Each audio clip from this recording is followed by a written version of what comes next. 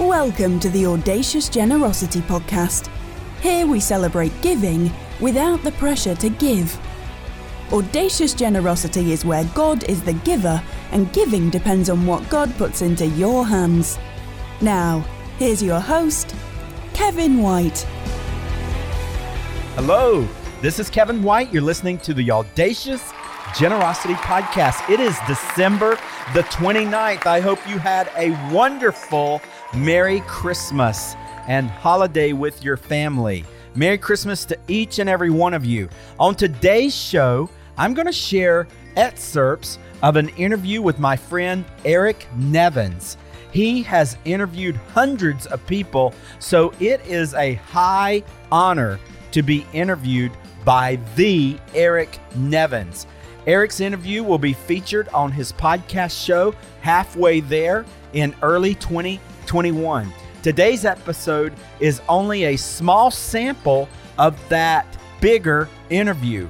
I can't wait for you to hear the whole interview. But on today's show, I'm going to be sharing with you more of my backstory, my testimony, and spiritual formation. You're going to be hearing how God called me into the ministry. This really sets the foundation for God's work of audacious generosity in my life. First, finding Christ. I'm sure we've all heard the term C&E Christians, Christmas and Easter Christians, people who go to church just around Christmas and just around Easter. Well, we actually were more than that. We went to church on a regular basis every week. And unfortunately, the love of Christ never found its way into our home. I remember a very turbulent childhood. My parents had a rocky marriage and relationship my entire childhood. And I remember actually at age 12 being relieved when they divorced. It was that bad.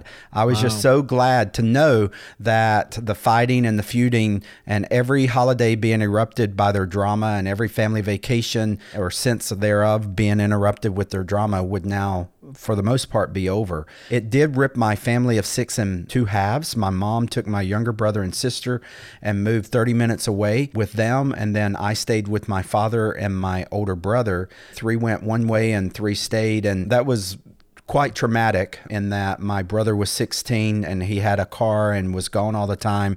My dad was gone all the time. So I really lived alone from age 12 to age 14. My middle school years, I was in rural North Carolina most of the time by myself. My dad would drop me off at school in the morning and I would ride the bus home and I would figure out how to cook and clean and put myself to bed. And the next morning, my dad would be back and would be there and would drop me off at school and it would start over again. And I did end up, my mom remarried and her household sort of stabilized. And 2 years after the divorce, I did ask to move in with them and their home space enlarged to a place that I could move in with them. And that was a very positive thing to be able to then have a stepfather and more of a peaceful home after all of those years. Yeah, wow. So that's fascinating, man. How did that affect you spiritually? I mean, maybe as a kid, I know how it is. You were maybe not, were you aware of God or were you? Yeah, I was. I mean, I really remember the salvation message and the whole part of Jesus dying for our sins. But that was basically it. I really looked back and I was very confused because I literally thought the burden on us was to escape the fires of hell. And Jesus offered that salvation from hell as we would ask him to forgive us of our sins, and he would keep us from burning in hell for all eternity. And I really, for the longest time, thought that was what being a Christian meant. And that was all it really was. And I really didn't have any type of discipleship of how he is an ever-present help in time of need.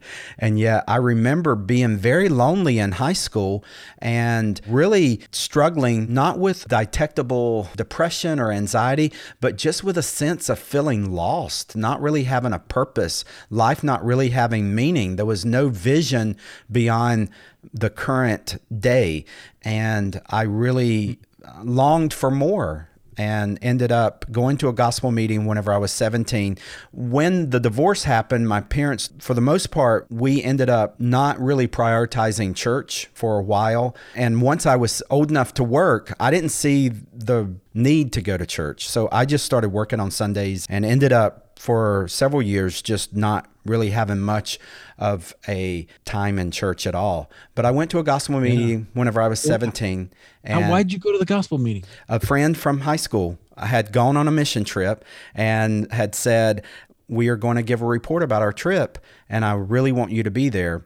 And so I went, and I saw a group of people my age really passionate for God, and that was radical to me because I didn't really understand why anyone would need God other than get your fire insurance and then you're going to be good. That was when I really was beginning to be exposed to the lordship of Christ, and that God was not just something to save us from hell, but he really had died for us, not just to save us from something and to give us a mission, to give us a purpose. And so I just remember there was an altar call at this meeting, and I had, in my perspective, I was a Christian and I had been baptized. I had prayed the sinner's prayer. So I just went, I remember going to the altar and I just prayed, God, if there's more to you than I realize, I want to know it.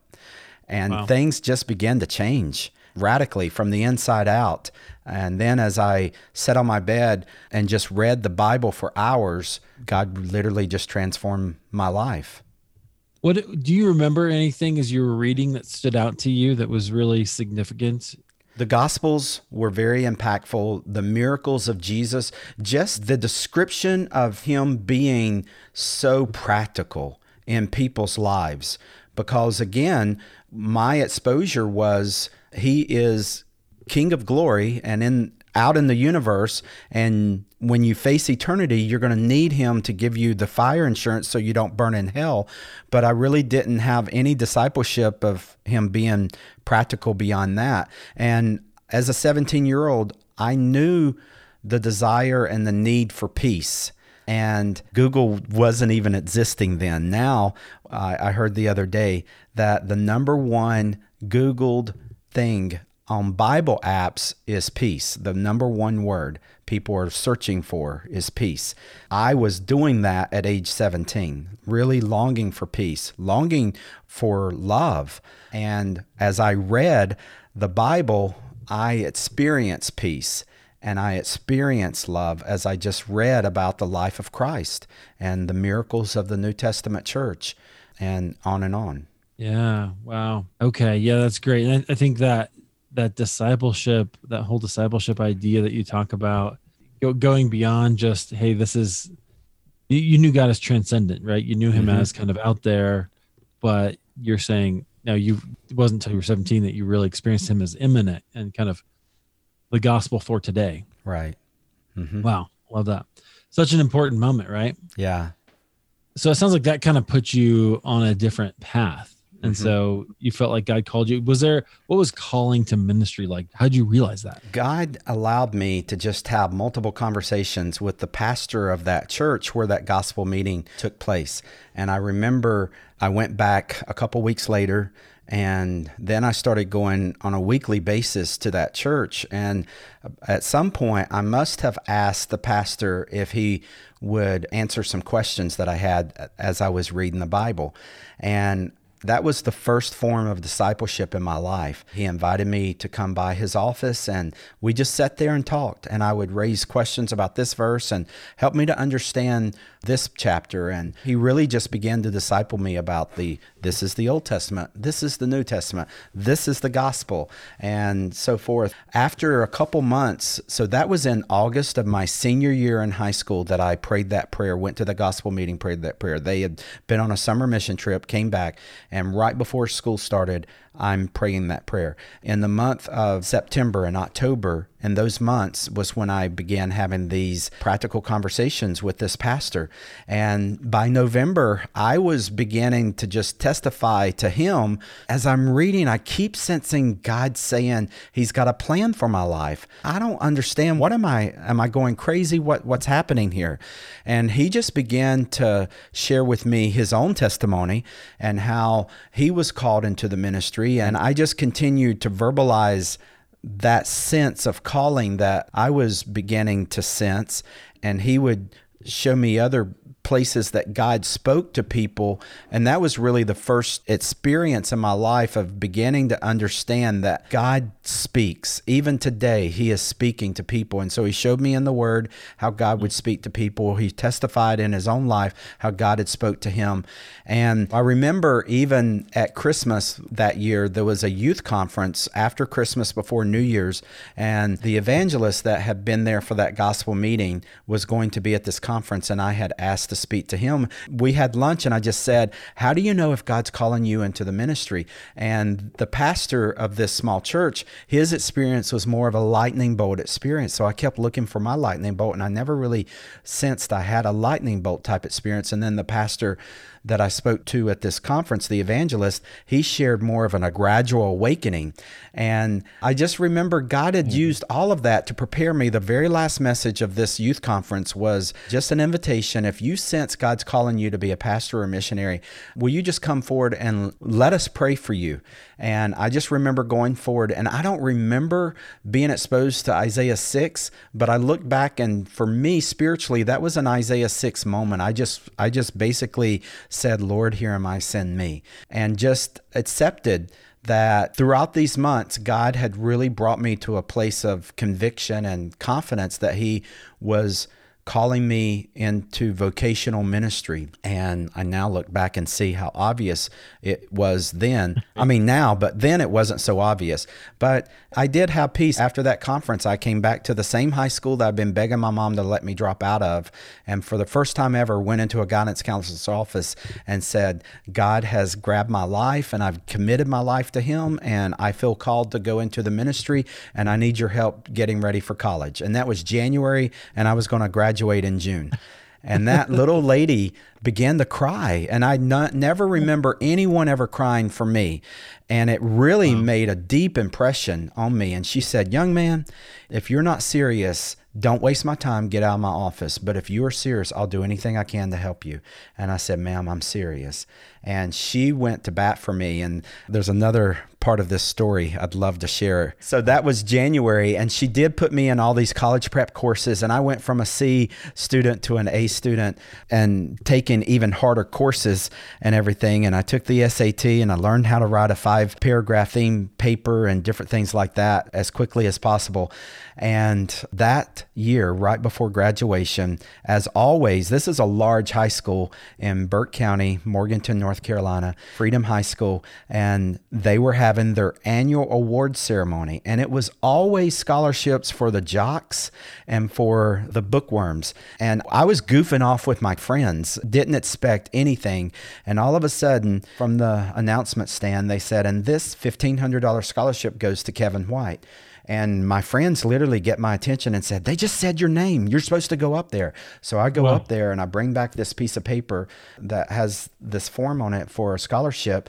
And I go back and I sit back down, and everybody's just quiet. They're just looking at me. I'm looking at this paper. I'm looking at them. They're looking at me. We're all looking at this paper. And they said, and this $3,000 scholarship goes to Kevin White.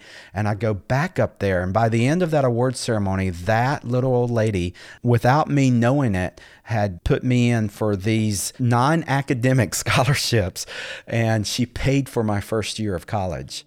So there is some of my testimony. You're going to hear a lot more when the whole interview is released on Eric's podcast, Halfway There. So be watching for that. You know, it's funny. For the longest time, I really wrestled with telling my story. I could see value in everyone else's story but my own. Actually, when God called me to write, I agreed to write a book. And it was a major crisis of belief when God said, I want you to tell my story through you. Needless to say, this interview with Eric was monumental for me. Now, I'm thankful to share it with you. I pray it's a blessing to you. I also pray you will read my book, Audacious Generosity. I'd love to hear your story. Email me at kevin@kevinwhite.us. That's kevin@kevinwhite.us. Until next week, have a wonderful Happy New Year. Keep living with audacious generosity. God bless you all.